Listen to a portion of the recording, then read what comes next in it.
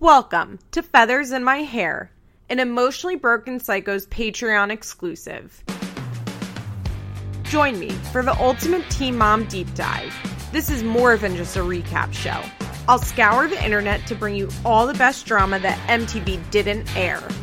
From police reports to deleted tweets, I've got the details on all the fights, breakups, and arrests of our favorite MTV train wrecks.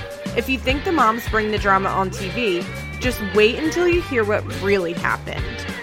I'm your host, Liz Bentley. Hello, everyone. How are you?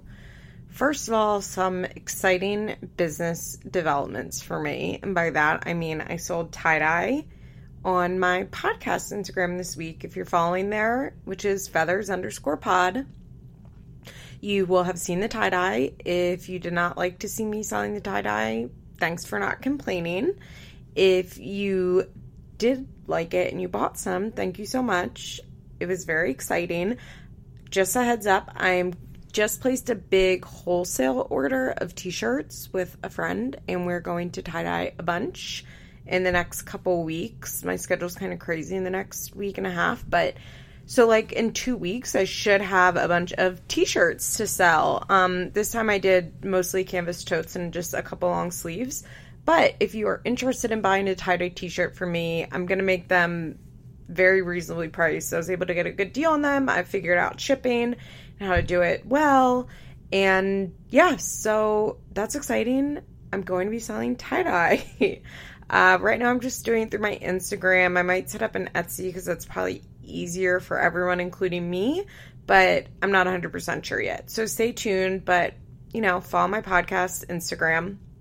There's still like 2 canvas bags left that maybe I'll post, and if you want them, you can buy it for me. Anyway, hi, how is everyone? So first off the bat, someone had asked me if I was going to cover the Chrisley family drama that's going on. In case you don't know, Lindsay Chrisley is Kale's podcast co-host. So she is part of the teen mom world, and the story is really, in my opinion, very interesting. So I guess I'll just very briefly touch on it, but I'm not gonna go into detail because it's not actually teen mom.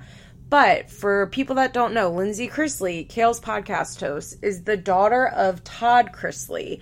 Todd Chrisley is the star of a reality show called Chrisley Knows Best.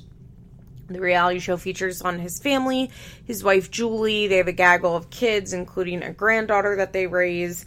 It's on USA, I believe, right? Yeah, it's on USA.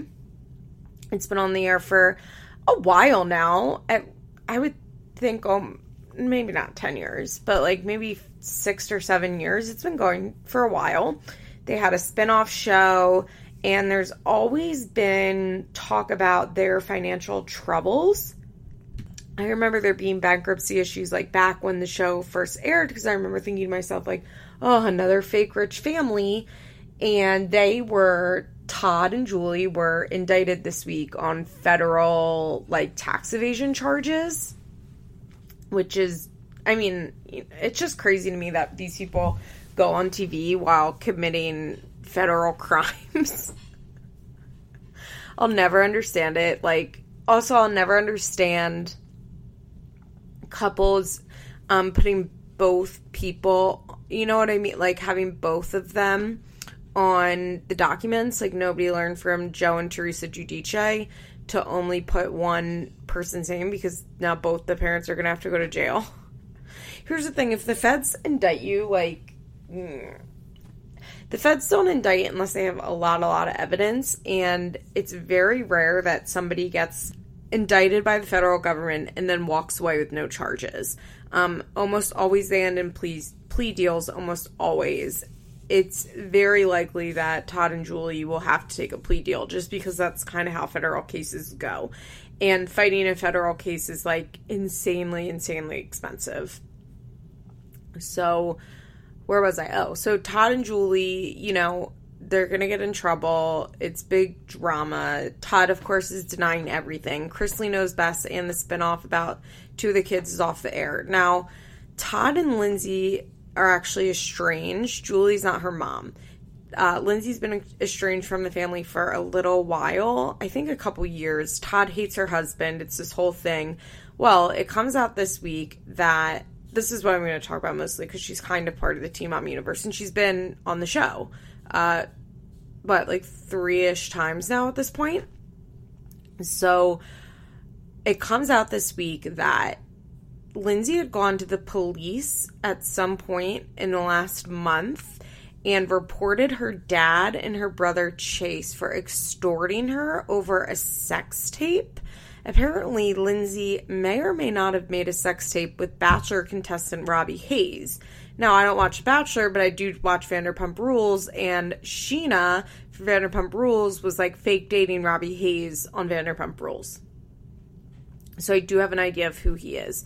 Apparently, she made a sex tape with him. Somehow, her brother Chase got a hold of it, and Chase and Todd were using that to extort Lindsay into lying about the tax documents, which is fucking insane. Imagine you like cheat on your husband, you make a sex tape with a Bachelor contestant, and then your dad ends up buying it to extort you. That's so fucking crazy. Todd apparently has come out and said this isn't true, but is claiming Lindsay has slept with multiple contestants on The Bachelor while with her husband. Like, can you imagine that being your family drama? And, of course, this week's episode of Coffee Convos was already taped, but Lindsay says she is going to talk about it on the episode next week. But, of course, has to, run it over with her lawyers first, which, yeah, smart. So I am kind of looking forward to that. We'll see what else comes up from it. If it's interesting, I'll talk about it. If it's not, I won't.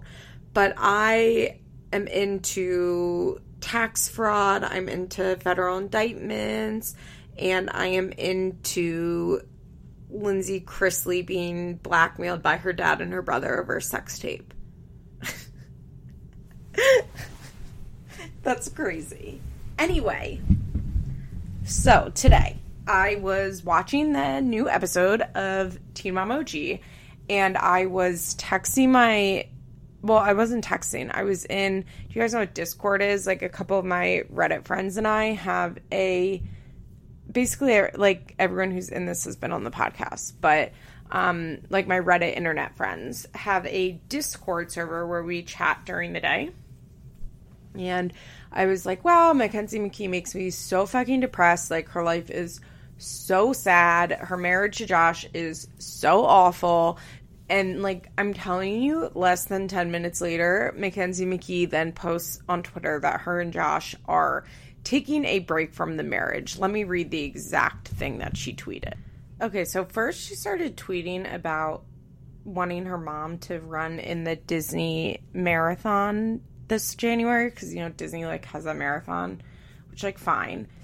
And she was snapping at people about it. Then she was snapping at people about Bronx, her youngest baby's teeth, because I guess she posted a picture and his teeth look wild fucked up. Like, I saw someone comment about it, I zoomed in, and I was like, ooh, they do look wild fucked up. But, like, whatever. I don't know anything about kids' teeth, so I skipped right past that. Then she tweets, this is all, like, in rapid succession. Then she tweets, to the girls, parentheses, I know who you are, who called in, nice try, heart. No context.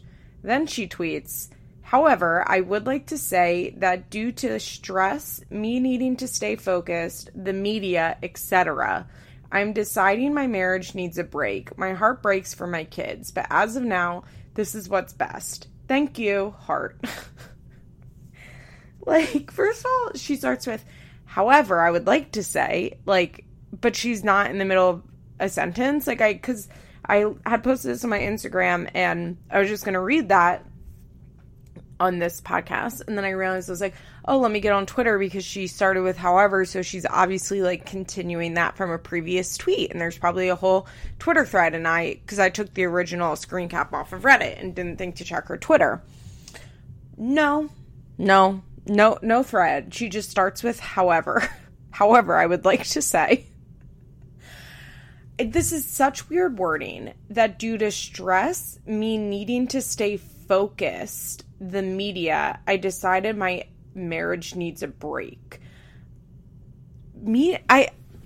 Okay, she's been with Josh for how many years now, and they've been married for how many years now, and they have 3 kids. It's a very bizarre reason to say that, like, you're taking a break from your marriage because you need to stay focused. That's, like, really, like, that's, like, something that you say when you break up with, like, your college boyfriend. You're like, I need to focus on school. Like, it's just, you don't end, like, a marriage because you need to stay focused. Someone responded with, wow, really? You guys seem solid, which is unhinged of that person. And Mackenzie says, we were truly best friends. It's just all devastating. That doesn't make any fucking sense. If you were solid, why, and you're best friends, why the fuck would you be separating? She's such a liar. She makes no sense. She also responded to somebody, we only see with TV shows, but from day one, I could tell he fully didn't love you. I'm sorry. That's so fucking rude to tweet to someone. It's one thing for me to get on the podcast, but to just wild send out a tweet like, well, you know, he didn't love you. So fucking mean. And like to say it and then to be like, well, you deserve happiness and I hope some things work out for you. Much love, hun, and good luck. Mackenzie responded, I know in my heart he loves me. This was my decision. It's like, yeah, because Josh was never going to leave you. Somebody responded to her tweet. I don't understand, like the breakup tweet that was like, know the place for Twitter. Maybe she meant not the place for Twitter. Someone responded to her, mind your business, Dawn. That was the person's name. And Dawn said, mind my business. She puts her business on Twitter, which, like, hard agree, Dawn. Mackenzie responded to that saying, my business is all over Twitter being untrue and out of my control. I'm on a TV show which shares my real life, the good and the bad. I can tweet what I want if it comes to me. You know it's true.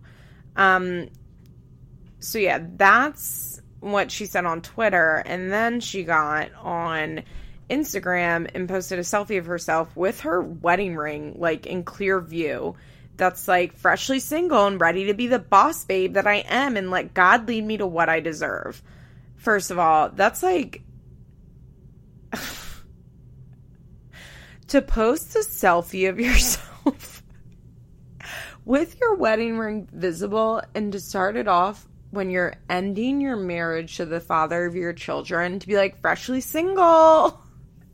It's all just, Mackenzie is so fucking immature. And Josh is so immature. They're both so immature. And that's the issue with their relationship. That's always going to be the issue with their relationship.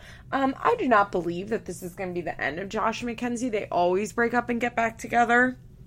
It's their thing. I think they've been getting up and breaking back together. I think they've been breaking up and getting back together for many, many, many years. They were divorced as recently as, or not divorced, but separated as recently as whenever Mackenzie's mom got diagnosed with cancer, which was what, like less than a year and a half ago?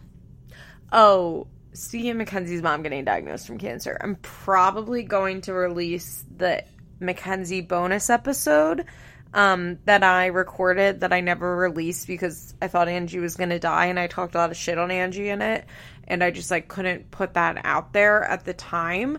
But now that Angie seems to be doing better, I don't know. Is that wrong? Should I not release it? But I mean, they're on a TV show. This is like this is hard because it's like, yeah, okay, so I recorded a bonus episode. I'm positive I talked about this on here. I recorded a bonus episode. By the way, I think you get the bonus episodes if you're a $5 a month patron. I put one out this week about the Real Housewives, Phaedra and Apollo, and what I thought about their relationship. I did one on Caroline Cowboy back in the day. Not back in the day, like, that was the last one I did. So, like, a month ago or 2 months ago. I've done bonus episodes on YouTubers, etc. Troy, Princess. They do bonus episodes as well. I know Princess just put one out about the Real Housewives of Potomac. She did a Love After Lockup bonus episode. Troy's done some good bonus episodes. that I can't... Oh, he did one on Finding Neverland, the Michael Jackson documentary, which is great because he was like a lifelong hardcore Michael Jackson fan. It was really interesting to listen to him kind of like break down his feelings on someone who he was a huge fan of. Like, they're basically being concrete proof that he was a pedophile. So yeah, there's lots of good bonus content. Highly recommend that you sign up for the bonus episodes. But, you know, like, Mackenzie and Angie are on this show that I talk about, and I don't have a high opinion of Angie. And do I not talk about her and not put it out because she's sick with cancer? I mean, I recorded it when she was sick, but it's kind of like a hard line. It's like a hard line for me to walk. I know, guys, that this is what I mean, like the ethics of Teen Mom, because as I'm saying this, it's like, okay, but I'm about to like talk about Amber and Andrew's relationship a little later in this episode, and like they just had like a devastating domestic violence incident. So, but like I won't talk about Angie because she has cancer. See, I'm thinking about the ethics of Teen Mom, and this is where we get fucked up. And this is why I can't think about it. Anyway, I'm off track. But yeah, Mackenzie is so fucking immature. She's always been immature. Her and Josh have always had a terrible relationship. The fact that she blames basically everyone but Josh being a terrible husband, and then even goes on to say, like, Josh loves me and we're best friends. Like, it just shows how sad she is as a person, how detached she seems from reality. For her to blame the media on them needing to be separated is quite comical. Now, I'm not saying that the media doesn't talk about her, because here I am on my podcast, which is technically media, I guess. Liz Bentley, Teen Mom media reporter, but I'm talking about her. She's on a show where we talk about her on Reddit and Twitter and Instagram. Like, I'm never going to deny that we talk about Mackenzie and we talk about Josh, and especially now if she's on the episode, she's going to be talked about like a lot more. You guys know I'm not one of those people that's like, they're not celebrities. That actually like grinds my gears when people say that they're not famous because they're on a TV show that's been on for 10 fucking years. Like, the Teen Moms are famous, whether you like it or not. It doesn't mean it's good fame or it's going to be long-lasting fame, and it doesn't mean they're thems. You know, shout out Who Weekly. Like, they're all who's, but they're definitely who's. People know who they are. Some people know who they are.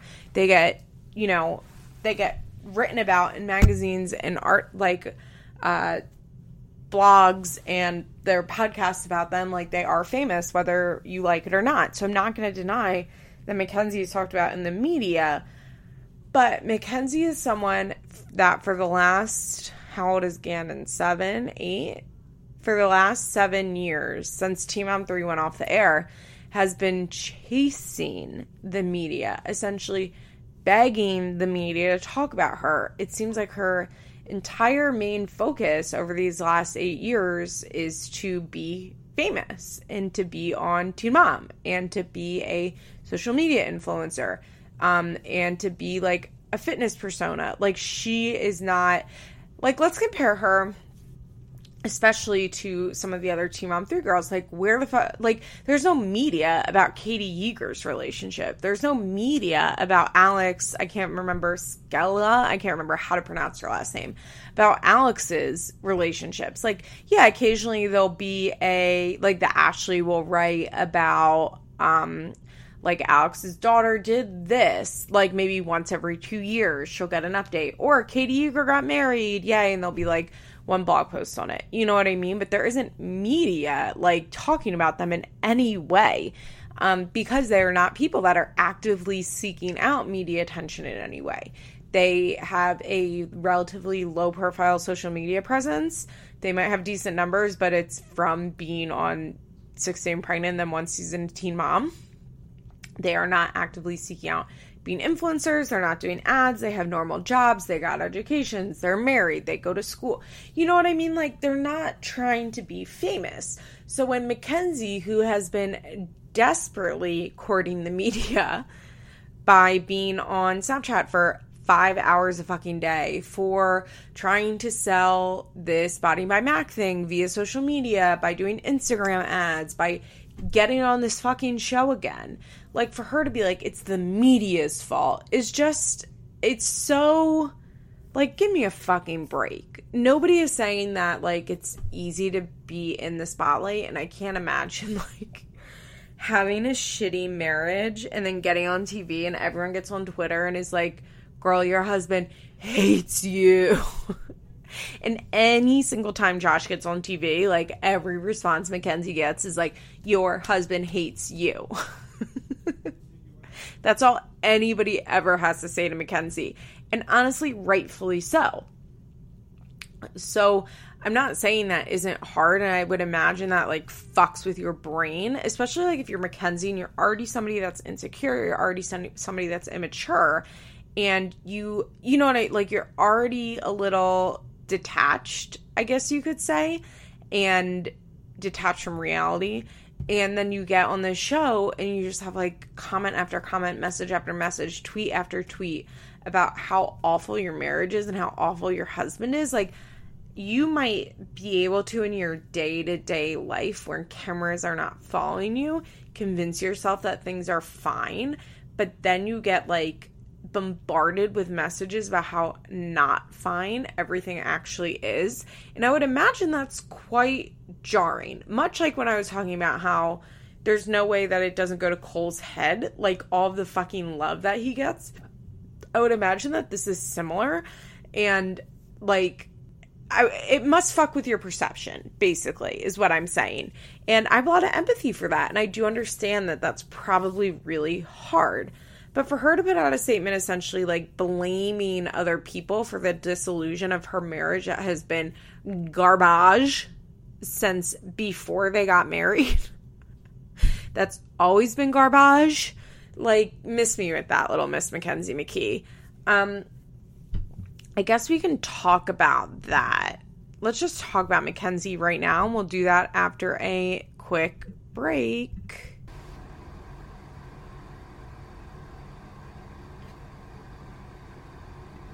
Oh, one thing that I wanted to say was a lot of people are like, maybe she's just trying to get back on the show for next season. And you know what? To that, I say, God bless you. If that's what you're doing, great strategy, Mackenzie. And they better bring her back on this fucking show, because Mackenzie's been a true breath of fresh. At least she has something going on. You guys know I was worried about it being too dark and too sad. And you know what? It's not. It's just not too dark and too sad. I'm actually quite enjoying her. So, I mean, like, the way she acted this week was great for TV. Basically, Angie is starting a last resort treatment. As they discussed last week, she's getting the chemo for the chemo that doesn't work for people, which is sad. And Mackenzie needs Josh's help. Can we discuss the fact that Josh doesn't have a job? I know I talked about that last week, and I was like, what does this mean by, like, he's in the rodeo full time, but he's, like, still working, right? Like, I was really sure that that's what that had to mean. But apparently Josh has no job, which is truly crazy to me. I am so curious how much money Mackenzie can possibly be making off of Body by Mac. And I guess she does Instagram ads, too, and clickbait. So, I don't know, maybe she does make, like, a decent living, and they do live in a very low cost of living area, but I can't understand how you can have a husband that doesn't work, but also, like, he's not, like, an active stay-at-home dad. Like, I'm all for, you know, if you want to have a stay-at-home dad, like, more power to you. Be a hashtag boss babe, but it doesn't seem like Josh is that person at all, and Mackenzie still seems to be doing like 100% of the child rearing, so I'm wondering what the fuck Josh does all day long. And the fact that he quit so he could ride rodeo full-time, like, get fucked. Okay, so Body by Mac is apparently their main source of income, and I personally would like to see the sales on that. I would imagine that, like, it probably makes a decent amount of money because it's pretty much pure profit. I think she even edits it herself. She might have an editor. She might have to pay for an editor. But beyond that, like, she doesn't really have expenses because it's filmed in her sister's gym, which we saw today, like, their little private family gym they have. And they don't, you know, it's not like she has a film crew. Pretty sure she just sets up some tripods and then puts up some ring lights. Like, it's not really a professional organization. And so I would imagine that her overhead cost is quite low, which, like, good for her. It's, if she has people willing to buy it, it's pretty smart. Although I do have an issue with it in that, like, she's not a professional in any way. She does not have any type of certification as far as I know. So, and I know she also offers, like, food plans along with it, which, like, don't do that. Don't do that unless you're a registered dietitian. And we know she's definitely not a registered dietitian. But I'm okay with her. You know, I think it's smart that she's been able to monetize this fitness journey of hers. Her voiceovers are so bad. I don't know if you guys noticed that. I understand that they're probably hard and she's not really used to doing them anymore, but they really cannot get a natural sounding take from her. So Josh is supposed to be helping her. She has to get to the gym to film. Oh, not even to film. So Mackenzie has entered a fitness competition. She's done a couple of them before. She ends up doing very poorly in this fitness competition and posts some sad shit about her body holding on to fat. And I understand that, like, her body didn't look the way it was supposed to look for fitness competition. She did have a high body fat percentage relative to fitness competitions. But Mackenzie is somebody that has seemingly struggled with eating issues and body issues the whole time that we've known her.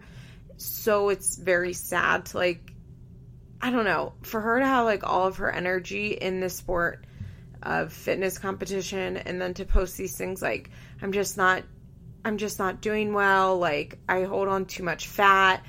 Even if it's a true statement, it's kind of a sad statement, I guess, is how I feel. Just because of her issues. And if she didn't have, like, you know, these years of, like, living out loud in her eating disorder online, I think it would be like, oh yeah, I can see what she means. Like, that makes sense. But because she does, it's just sad and depressing, to me at least. So Josh is, like, helping his friend, just not answering his phone. He's supposed to be home to watch the kids so that she can go to the gym. And he is not. She says something really sad, which is like, I used to rely on my mom in these situations and I can't anymore, which was definitely a frowny face. So Josh finally picks up the phone and Mackenzie is, like, full on yelling at him. He's like, I didn't have my phone on me. And she was like, how dare you? How could you do this? You're always doing this to me. I have to go to the gym. And he's like, just take the kids to the gym. They'll just play outside anyway. And she's like, I don't want to do that. Which, like, I'm totally on Mackenzie's side here. As I said, like, Josh doesn't have a job. I would hopefully his friend was paying him for the hours of work that he did that day. But Mackenzie is their main breadwinner. Being a fitness competition winner would help her fitness brand, you know, that she's selling. So it is important for her to get to the gym. And it's fucking annoying to have to bring the kids because then you have to you can't be fully 100% like paying attention to the gym because you have to be watching what the kids are doing. Even if they're playing outside, they're still quite young. I think Gannon is 7. And Bronx, the littlest one, just turned 2 or 3. It was just his birthday. I think 2. So, I mean, he's still a baby, basically. And then there's little Jaxie in the middle. So that's, like, a lot of young kids. You can't ever give your full attention. So she hangs up. She's so upset. She's sitting down. And this is, like, this scene made me feel, like, the heaviest, like, sense of misery. She's sitting outside. Bronx is crying and, like, crawls into her lap. Jaxie is crying and, like, grabbing on her arm. Poor Mackenzie's, like, so upset, and you can tell it's just, like, drowning in, like, the feeling of having 3 kids and an out-shit husband and all of the weight on her shoulders. Like, I could literally, like, feel the depression coming out of my screen. I could smell the depression in this scene. It was heavy. It was just a moment, but it was really sad. Just, like, the loudness, the kids, like, physically grabbing her. Ugh, I really felt for her. So then she starts going off and to the kids is saying, like, lovely time for your dad to disappear, right? And I was like, yikes, yikes, yikes. She's like, I want to drive to where he is and scream at him. And I'm like, yikes, why are you talking to the kids about that? So she texted Josh to come get the kids from her sister's house, and he does show up, but she's saying, like, Josh doesn't seem to understand that her business is what supports their family. Mac is like, you can't, like, have a wife and kids and just, like, walk away from your phone for 5 hours. Josh pulls up to the gym, and Mackenzie's talking to him. He's sitting in his car, and she's talking to him. She's, like, standing outside of the car, and he just will not say a word. Like, he will not say a fucking word, and she's going off on him. She's like, you're acting like a fucking child. You are awful. I'm fucking done. And he just, like, drives away. And she says, this is, like, how I know they have to get a divorce. Because, I'm sorry, like, I just don't... I mean, no, I don't know shit. Like, I've never been married. But, like, I don't see how a relationship can come back from, like, the spite that she has for him in this scene when she's like, now you know what it's like dealing with Josh McKee, the person whose wife supports him, pays his entry fees, and paid for that truck that just drove off. Like, just the level of emasculation that happens, like, in that line. How do you come back from that? She just fucking hates him so much, and he hates her and has so little regard for her well-being, her feelings, her mental health, the fact that her mom is literally dying. Like, I don't see how you would come back from that. And I also don't see why you would want to come back from that. Like, I saw a comment once on Reddit about the fact... So, okay, Mackenzie does like a YouTube channel, in case you guys didn't know, and her and Josh have been doing, like, family channel stuff for the last maybe, like, 6 months. And I've never clicked on it because no. But apparently he seems like pretty engaged and happy in these videos. And I saw a comment that was like, wow, like they seem like they're in a really good place. And you know what? It's pretty admirable that they like stuck together even though they had really hard times. And look, once again, I've never been married. But to me, like, that's not admirable. Like, they've been at a place where Josh says, if you're going to kill yourself, just do it when me and the kids aren't here. Like, how could you want to be with that person? Like, the way Mackenzie spoke about him basically being like, you're a piece of shit who does nothing for me or our children, and I pay for everything, and you are a lazy piece of shit. That's essentially what she said and was saying to him. Like, how do you come back from that? How do you want to be in a relationship that's had a low like that? Now, I'm not saying that, like, you should just up and divorce no matter what, and, like, divorce is, like, always great. I just don't really understand, like, this admiration we have for people who stick through the hard times, when to me it just seems like toxicity is their base level, and they occasionally have times that are good. Because that's what it seems like with Josh and Mackenzie. Like, I'm sure there are times where they laugh and they have fun and they smile. And, like, I bet they have a month or two that are good. But their lows seem so fucking low that any good moments, to me, don't seem worth it. And I don't understand why we, like, would congratulate Mackenzie on, like, making it work with somebody who said, if you're going to kill yourself, just do it when the kids and I aren't here. Like, to me, that's deeply sad that she would make it work with somebody like that. To me, it's deeply sad that she would want to make it work with someone that she views as, like, less than dirt. Like, the way she spoke about him, and honestly, rightfully fucking so. But still, like, those were true feelings that were coming out in that moment. And that's just, like, toxicity. And that's just hate. And that's the thing, like, it's not just that they're unhappy or bad. Like, I'm trying to think of another bad relationship that's on here. Like, I don't know. I can't think of one off the top of my head, even though, like, there's a million bad relationships on this show, but I can't think of one that I want to compare it to.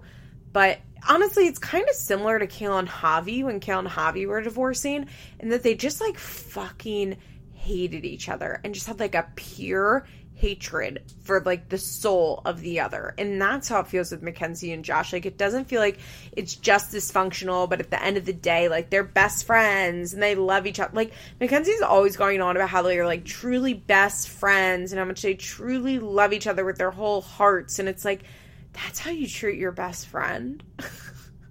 Like, if my best friend said that to me, I would be like, wouldn't be able to get out of bed, like, said to me, like, in whatever the equivalent of what she would say to me, because we're not in a marriage, of, like, what Mackenzie said to Josh. If my best friend said that to me, like, I would be in bed for a week, like, so devastated I couldn't move. Like, it would just be so fucking sad. And it's just so sad. Then she's, like, talking to Kurthy. It was Kurthy that was there, right? And Mackenzie's like, my whole life is falling apart. She's like, my mom is sick. I have a business to run.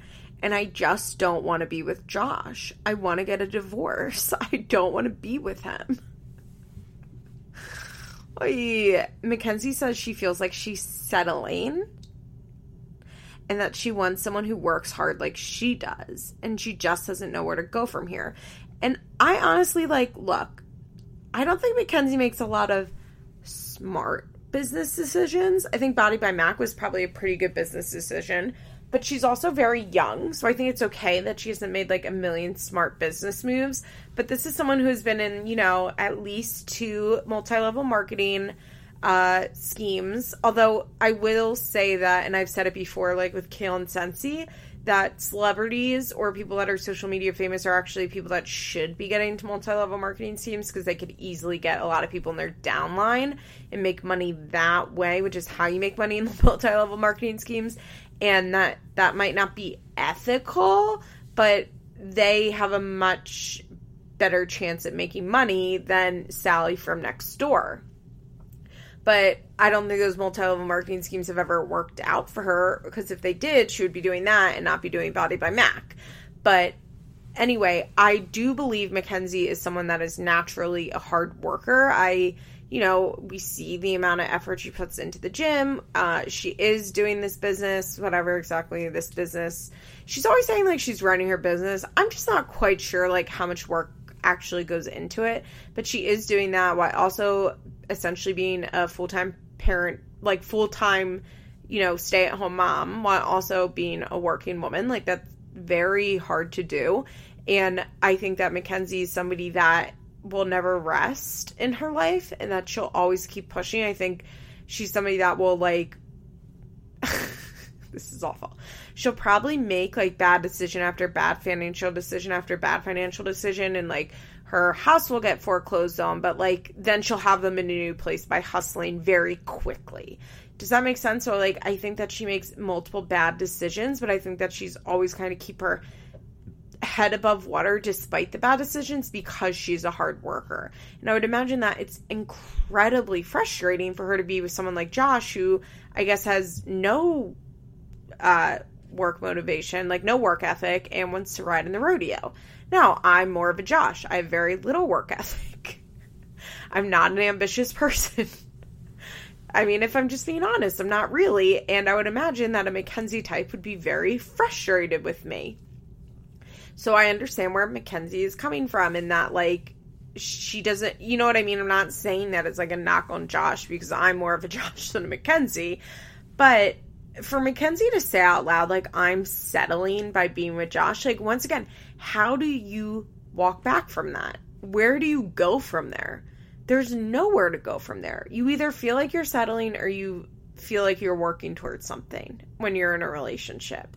And I don't think settling always has to be a bad thing, because I think sometimes it's good to settle and it's realistic to settle, but I don't think it's a good thing in Mackenzie's position. And I think it's clear that she's already doing 95% of her life on her own, so why not just get rid of the dead weight that is Josh and just be that single parent? And I think I read a really good article recently, and I sent it to a friend of mine that's having some issues.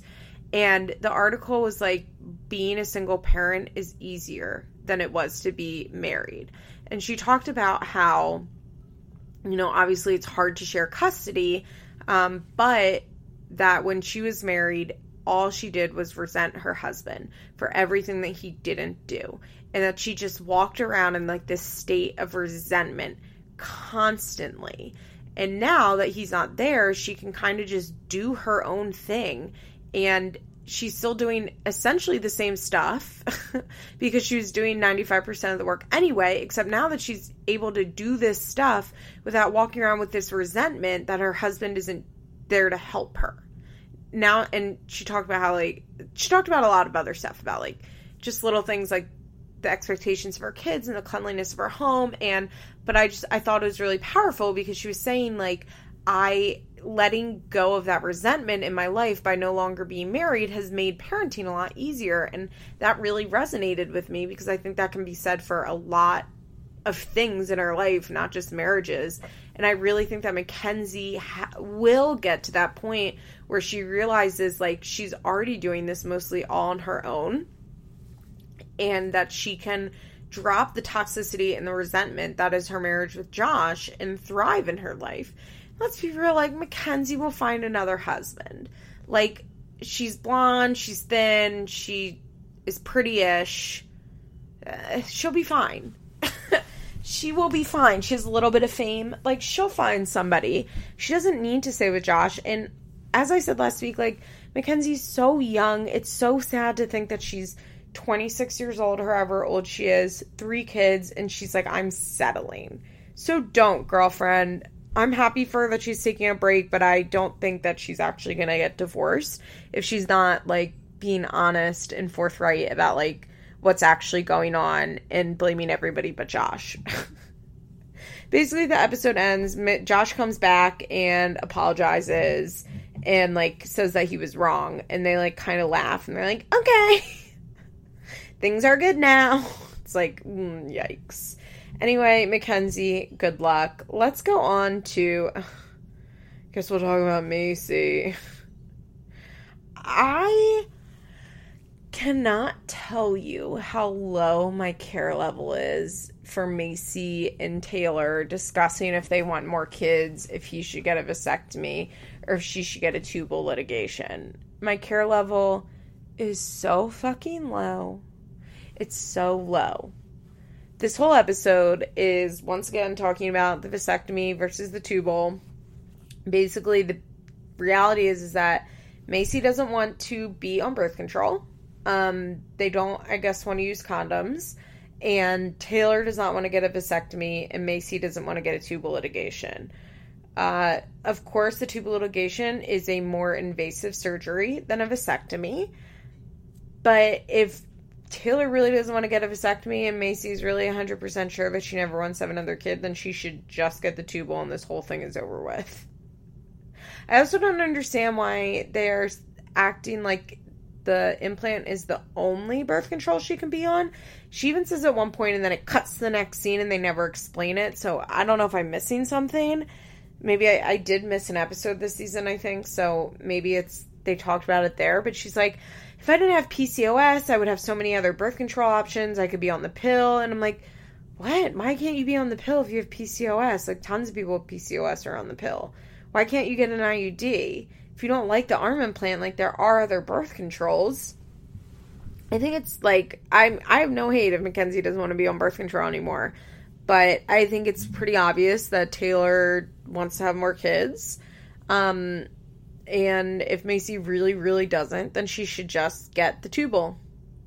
That's that. Like, that's that on that. There's just nothing really else to discuss. Even at the end, Maci's, like, saying to Taylor, because Taylor said, like, you know, the kids are so little, and it's, like, so hard right now, but maybe when they're, like, 6 and 7, we'll want to have more kids. And Maci is, like, when are we going to talk about that we're not on the same page about if we want more kids or not? Like, when are we going to face that? And, like, what do you mean, when are you're talking about it right now? Oh, they also kept saying bio-kids, bio-kids, bio-kids, because I guess they're really still on this tip that they're going to, like, foster and adopt, which I guess, I don't know. You guys know I just don't think that that's true. I don't think that they're going to do that ever. I think it's, like, one of those things that they talk about, but it's, like, not something that they're really going to do. We also get a Mackenzie and Ryan scene. They are on vacation. They have little Jagger with them. And Ryan says that he's like, first of all, Ryan is fucked up. Ryan has either done permanent damage to his brain and he's so shot the fuck out that he can barely put together a coherent sentence, or he's high on some opiates in that scene. And that to me was not a drunk fuck. That wasn't a slur. That was like a fucking full on, like close to a not out, like slow speech, which is different than like a drunk slur. He was fucked up in that scene. I don't know, maybe he's like on a heavy benzo. To me, that was like, it sounded very much like opiates slowing him down, which is sad. But they're like, Ryan's like, I'm so glad we have such a good relationship that we can take a vacation together. Like, what the fuck does that mean? Ryan has lost a lot of weight. Did you guys notice? Not that means he's like on drugs, because he didn't seem to lose any weight last time he was on opiates, but it's just a comment on his appearance. Ryan asked Mackenzie if she wants more kids, and she's like, I don't know, accidents do happen. And I completely forgot that she was pregnant right now. I was like watching this scene like, ha ha ha ha ha ha ha. Oh yeah, that bitch is pregnant with a girl. Mimi Jen is probably so fucking over the moon that she's about to get a little granddaughter. You know what? I'm happy for her too. Like, they already have Jagger. They already brought one baby into this fucked up marriage. Like, what's the difference between bringing two babies into this fucked up marriage? Well, I guess it's like two little innocent children. I don't know. I'm worried for Ryan. I don't think he's in a good place at all. And I just will never, ever be able to understand Mackenzie's motives for anything. But that's really it. There was nothing to talk about with Macy. It's funny. Macy complains in her segments are only about Ryan, but it's like, we see this episode that she doesn't mention Ryan at all, and it's like, this is why her segments are only about Ryan, because this is unbearable to watch. Okay, let's talk about Cheyenne and the fact that she wanted to test how her boyfriend Matt would be in a like situation with Ryder for more than like a couple hours. So they went on a trip together to wine country. I cannot think of a least friendly, like child-friendly trip than going to wineries. It was such a bizarro choice. Like, they live in Southern California. Like, why wouldn't they go to Anaheim and go to Disneyland? Or not even that, like, go to San Diego for the weekend and go to the beach and, like, go stay in a cute little place in Ocean Beach and, like, go to the restaurants down there. There's so many other options in California that are not wine country. And did they go to Slovene? Is that how you say it? Where they went on Vanderpump Rules? Second Vanderpump Rules mentioned this episode. But like, I can't understand why that was her choice. It did not seem child friendly at all. They didn't seem to be staying in a child friendly Airbnb. I was just or hotel, whatever it was. I was just very confused. Like, when she was at the winery, she's like, Mama wants to relax and drink some wine. I'm like, you have an 18-month-old with you. Why do you think that's going to happen? It starts up with Cheyenne saying, Matt still doesn't know when he's moving to LA. And it's like, yeah, because that was a month ago that you asked him to move. Ryder opens the door herself when Cheyenne and Matt go to pick her up, which was extremely cute. And we get a scene of Ryder running around the hotel room screaming on the top of her lungs. Ryder is so fucking cute. Did you guys notice or hear Cheyenne say that they really wanted to tire her out, like in a voiceover, so they were taking her to an ostrich farm to wear her out? It's just such a funny line. It just shows like how unkid friendly their vacation was. Basically, the whole point of this episode is like, can Matt handle Ryder? Can Matt handle being a dad? Can Matt handle this? Blah, blah, blah, blah, blah. And it's like, yeah, he could. He was fine. I think they're still together as far as I know. I don't think that Cheyenne set up a trip that was conducive to having Ryder there, basically. I did think that Cheyenne looked fucking stunning in the last, like, day of their trip when she had her hair pulled back and that white top on.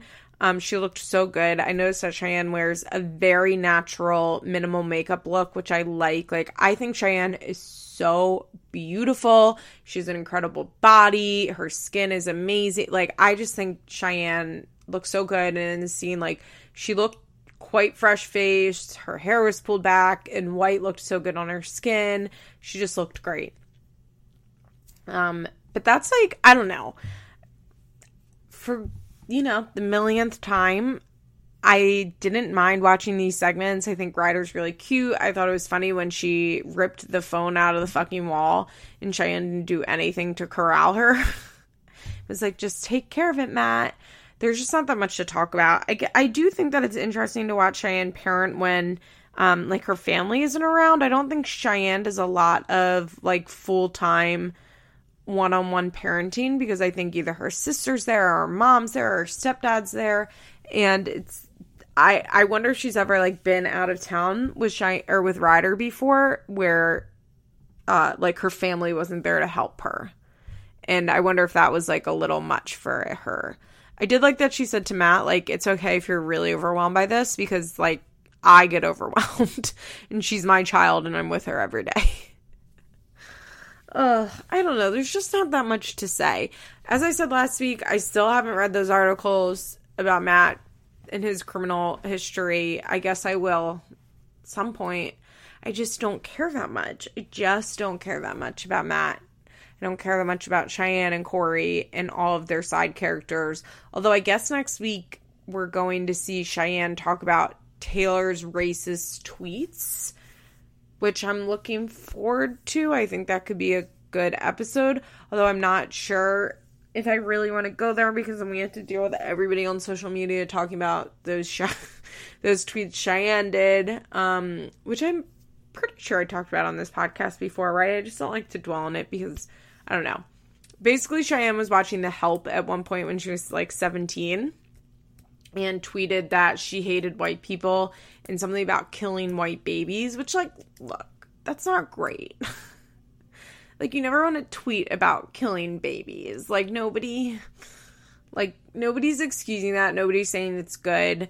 But I'm not looking forward to a constant online conversation about how Cheyenne's tweets are just as bad as Taylor's when that's not factual. And the fact is that I believe I saw them and Taylor's were straight up, I don't know. I was going to say N-word, but I actually can't remember what they said, but they were very racist against black people. And what I'm not looking forward to is a whole week of discussion about how Cheyenne's tweets are just as bad as Taylor's tweets, which isn't true because a black person being discriminatory towards white people is always different than a white person being racist towards black people. If that offends you, I don't know how we are on episode 9,000 of this podcast, and you would be surprised by that opinion of mine, but I'm constantly surprised by the things people get offended by what I say, like that person that left me a bad podcast review because I said that I didn't care about George Bush dying. Sometimes I wonder, how people listen to this podcast for so long and then, get outraged over, some crazy left take that I have. And it's I used to sign off the first couple episodes with, fuck Donald Trump. Because I started this podcast, guys, pre-Donald Trump being the president of the United States of America. He was elected, but he was still president-elect. And because this podcast started early January, I think January 3rd or something, 2017. And I even recorded an episode right before I went to the Women's March in DC. And I remember for 5 episodes around them when it was, I think it was still only on, the show was still only on Patreon at that point. I was fuck Donald Trump is my sign off. Have a good week. Fuck Donald Trump. So I'm constantly shocked when people are surprised by the things that I say, but it happens. So if you are offended that I don't think that Cheyenne tweeting anti-white sentiments is the same thing or as bad as Taylor tweeting anti-black sentiments, then I don't know what to tell you because I'm not going to apologize for that opinion. And if you disagree with me, Okay. That's it. Like, this is my feelings on it. So yeah, I guess I like am half looking forward to that because at least it's like some drama, and I would like to see some drama between Taylor and Cheyenne. I think that would make for a little more interesting of a show, but I'm not going to be interested in the social media response to this because I find the talks about Cheyenne's tweets to be very, very, very draining. They emotionally exhaust me. Ay. Okay, let's talk about Caitlyn and Tyler. Shall we talk about Caitlyn and Tyler? They didn't really have much going on in this episode. I see we're getting like quite a long Carly arc. I do want to say that Caitlyn, I think, has had a pretty excellent season. I am pretty proud of her. I've noticed that in most episodes, she is dressed, her hair is done, she has makeup on. I don't think the makeup always looks incredible. I don't think the outfits are always amazing, but I think it's very obvious that she has the energy to be putting more effort into her appearance, which I think speaks well to her mental health. And I think that's great. I'm like not a person that wears a lot of makeup. I wear makeup, off and on. I go through phases where I wear it like every day for months and then I don't wear it for months, or I only wear it when I'm going out or special occasions or whatever. I wear my hair up in a ponytail most days, but like I'm not a person that like cares a ton about my presentation. So this is not me bashing Kate.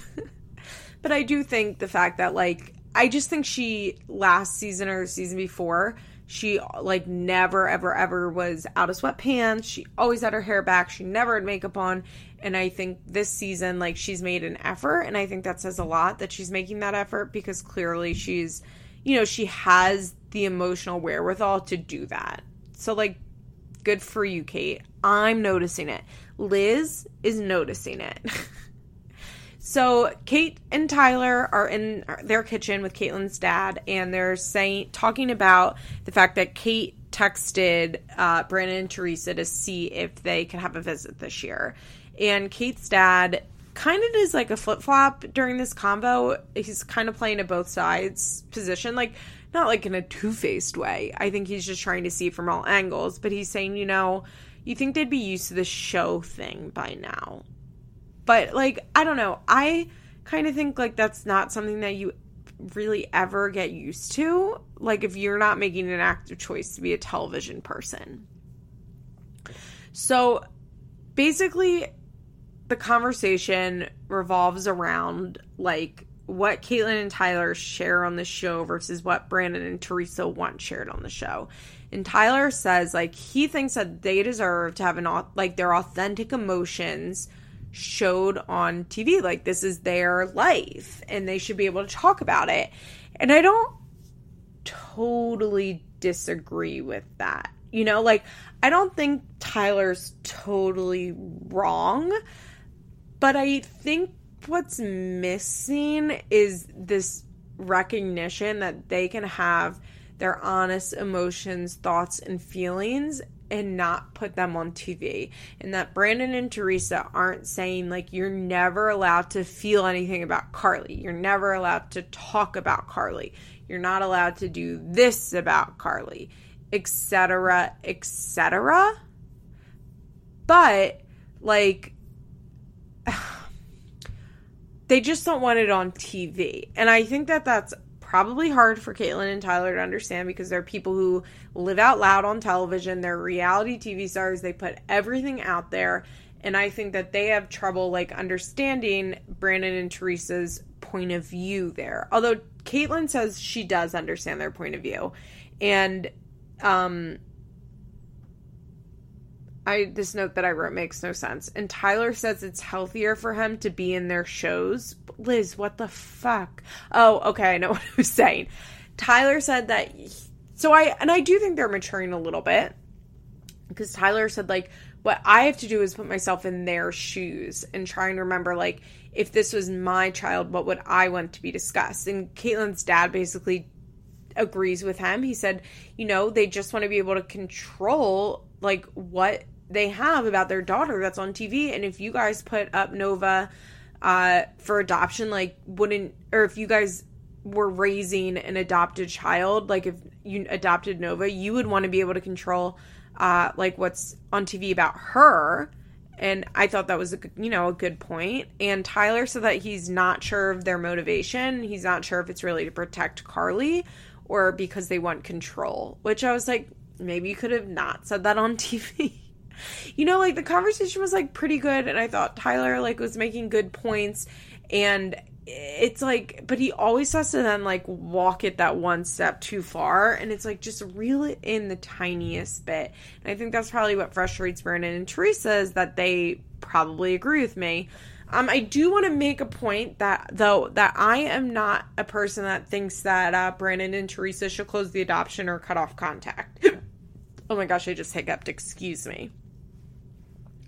But I know I see that sentiment a lot. Like, Brandon and Teresa should just close the adoption. They should just cut off contact. Carly won't want anything to do with them, etc., etc., etc. I do not agree with that. Basically, every single study shows that open adoption is the healthiest thing for the adopted child. That the adoption has been open Carly's whole life. And even if it's not like, every year visits, she still has some sort of relationship with them. And I think that people that advocate for Brandon and Teresa totally closing it are a little bit psychotic.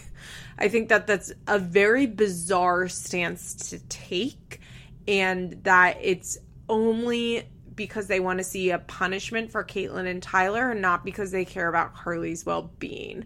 I think that what they have going on right now with Brandon and Teresa deciding when a visit is good for Carly and when is not is an appropriate use of their relationship. I also do think, like, Tyler's not totally wrong that it's possible that their motives are just a control thing.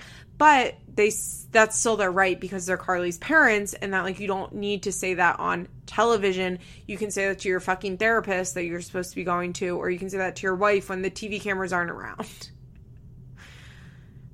I also, once again, a lot of this rings hollow, knowing that they're not sending Carly birthday cards, they're not sending Carly gifts anymore. They're, you know what I mean? That they're not upholding the non-televised part of this relationship and the non-social media aspect of this relationship. So when they're talking about this, it's kind of like, okay. So you want to do the things that are on TV, but not the things that aren't on TV. So good news, Brandon and Teresa said they could have a visit. They're going to come to them, and they're like, we're going to take Nova to lunch to explain to her. And I'm like, take Nova to lunch to explain something to her? Like, she's 4. It's just a weird sentence about a 4-year-old. They aren't really sure what Nova understands yet. And Nova was cute, and she was like, Carly's going to come over and play with my toys. And they explained, no, we're going to meet with her at the park. And Nova says that she doesn't remember Carly. And, like, why would she? She hasn't seen her in, like, 2 years. So Caitlyn also asked, and this is where I'm like, this is a bold ask, if Kim and April could come to the visit. And Brandon and Teresa said yes, which I thought was very generous of Brandon and Teresa. Which, at the wedding, she was okay. Brandon and Teresa were okay with it. It was Butch that they did not want Carly around. And remember, Butch went right up to her and said, I'm your grandfather. And it was like a whole thing. And Brandon and Teresa weren't happy about it. But I'm kind of like, I don't know. It's like, how can you bring a kid to a wedding and be like, but they can't talk to that person that's here? It's like, they're either at the wedding or not. And if they're at the wedding, they can talk to everybody. At least to me, that's like the logical thing. But whatever. That was years ago. So I think they've always been like mostly okay with Kim and April. It's Butch that they have a real understandable problem with. But Brandon and Teresa said that Kim and April could come, and they told Kim. And Kim, of course, was over the moon, and she was like, oh, that's so great. I thought I was just going to be, like, watching the kids, but it's so nice that I'll be able to, like, be part of it. And Brandon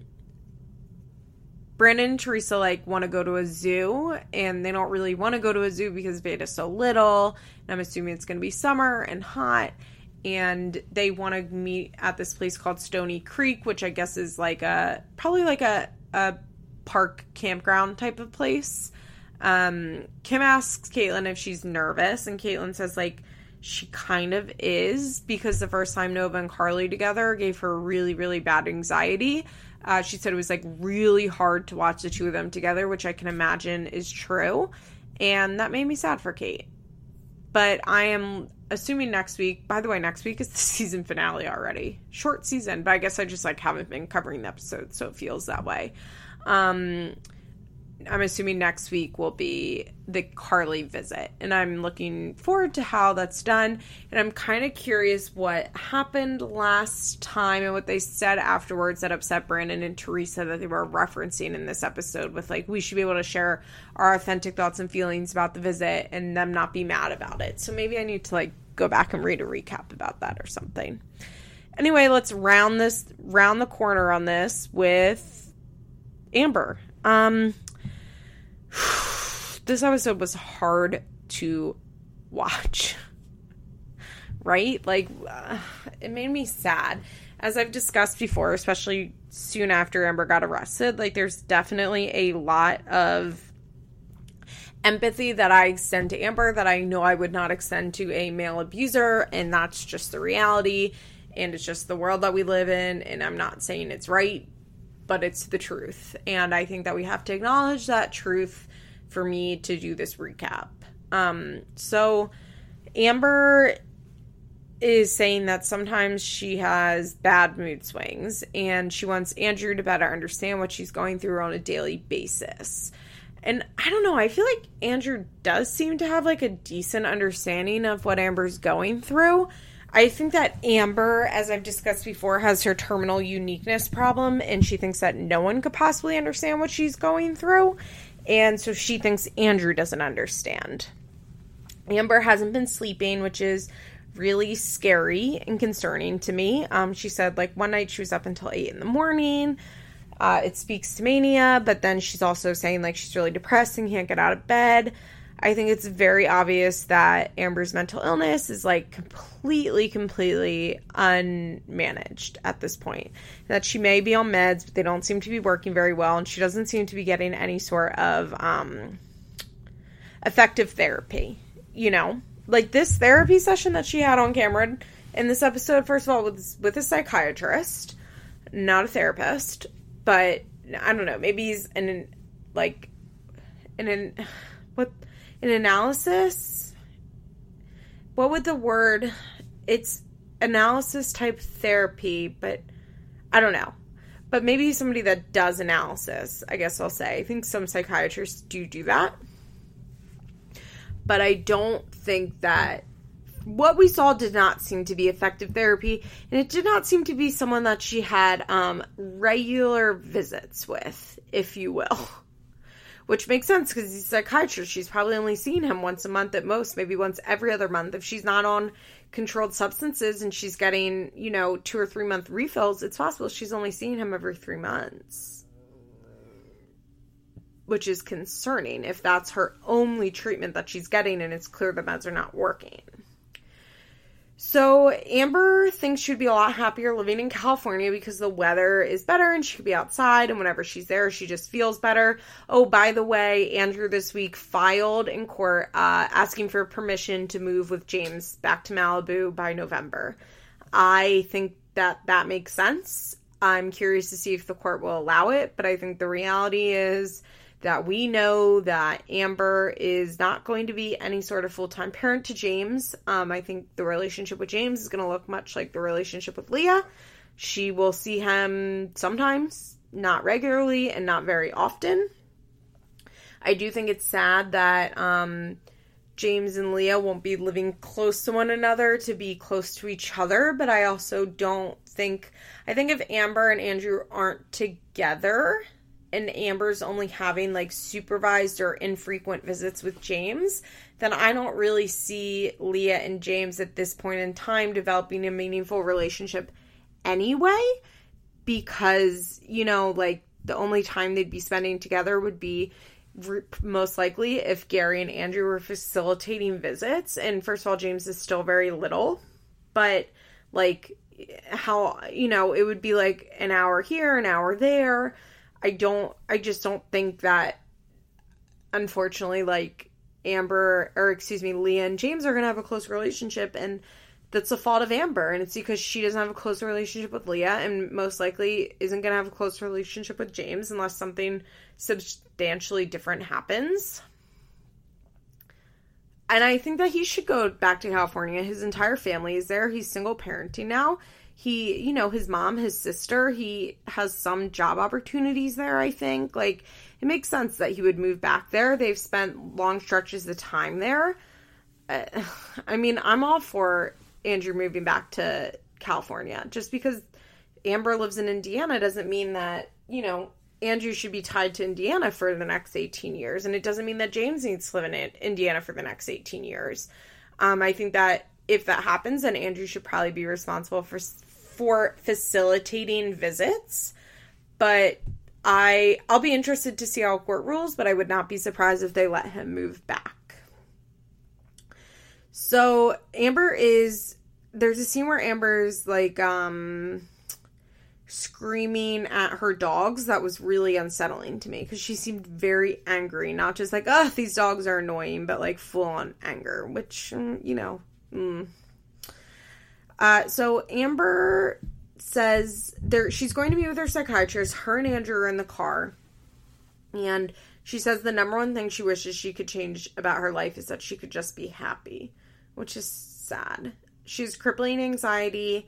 She is talking about how she realizes how blessed she is, like, in every way, but she still can't be happy. She will constantly be surrounded by people and feel so lonely.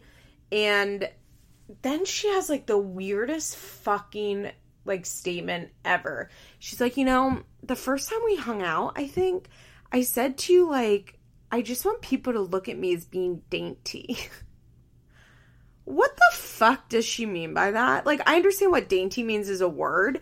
I think that even if Amber, like, never raised her voice and was, like, so calm all the time, like, unfortunately for Amber, like, and I have a similar body type to Amber, like, you're never going to be called dainty by this world that we live in. Like, first of all, I don't think dainty is a word that, like, is used to describe, like, 99% of people, especially not in the year, like, 2019.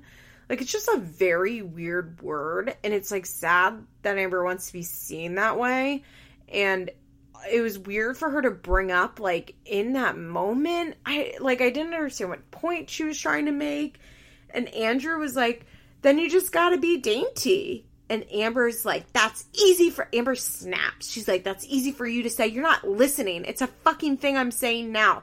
Your jokes aren't appreciated. And Andrew's like, I mean, I'm just, like, talking about how you're portraying yourself. And she's like, I need to talk. I just want to talk. And you don't want to talk. You're the worst person to talk to about this type of stuff. And you can tell, like, their relationship is just in a really bad place. Then, Amber sees a plane that's flying quite low. I guess they're probably by, like, a private airport where little small planes fly in and out.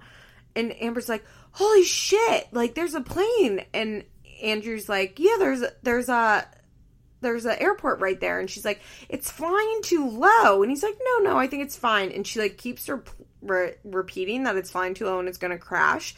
And she's, like, so angry at Andrew for saying it's not. And then Andrew's like, you should take flying lessons. It would clear your mind. And Amber's like, stop. It was just a really, really weird dynamic. And Amber says talking to Andrew is like talking to a freaking clown. Yikes, yikes, yikes. So Amber's in her appointment. She's by herself. Andrew isn't in there. She says she's been really stressed for the last month. And she doesn't sleep and she has no appetite. The doctor says those are warning signs, and Amber says that she's been really down. She says she's really combative. She says every little thing is annoying to her and enrages her. This is, like, not great.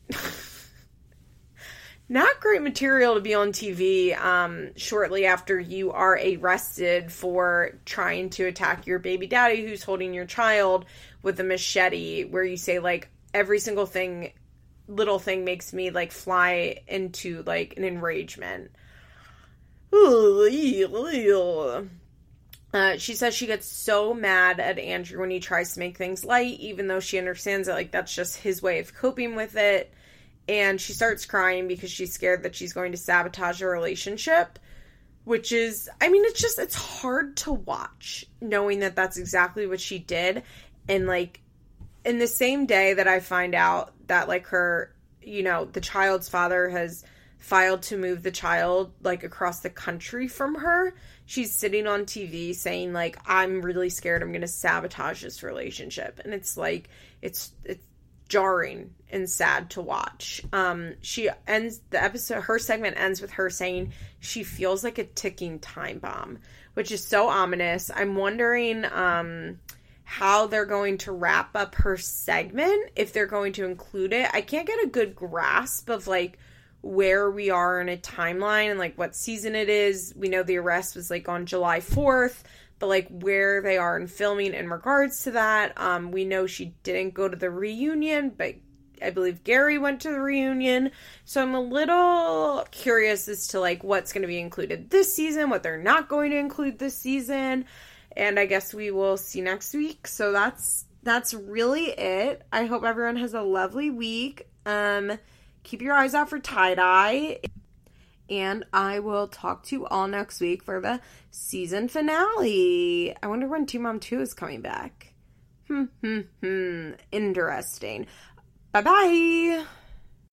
This has been an episode of Feathers in My Hair, an Emotionally Broken Psycho's Patreon exclusive. Executive producers Molly McAleer and Liz Bentley.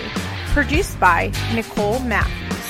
Special thanks to Sarah DiGiovanna for our logo.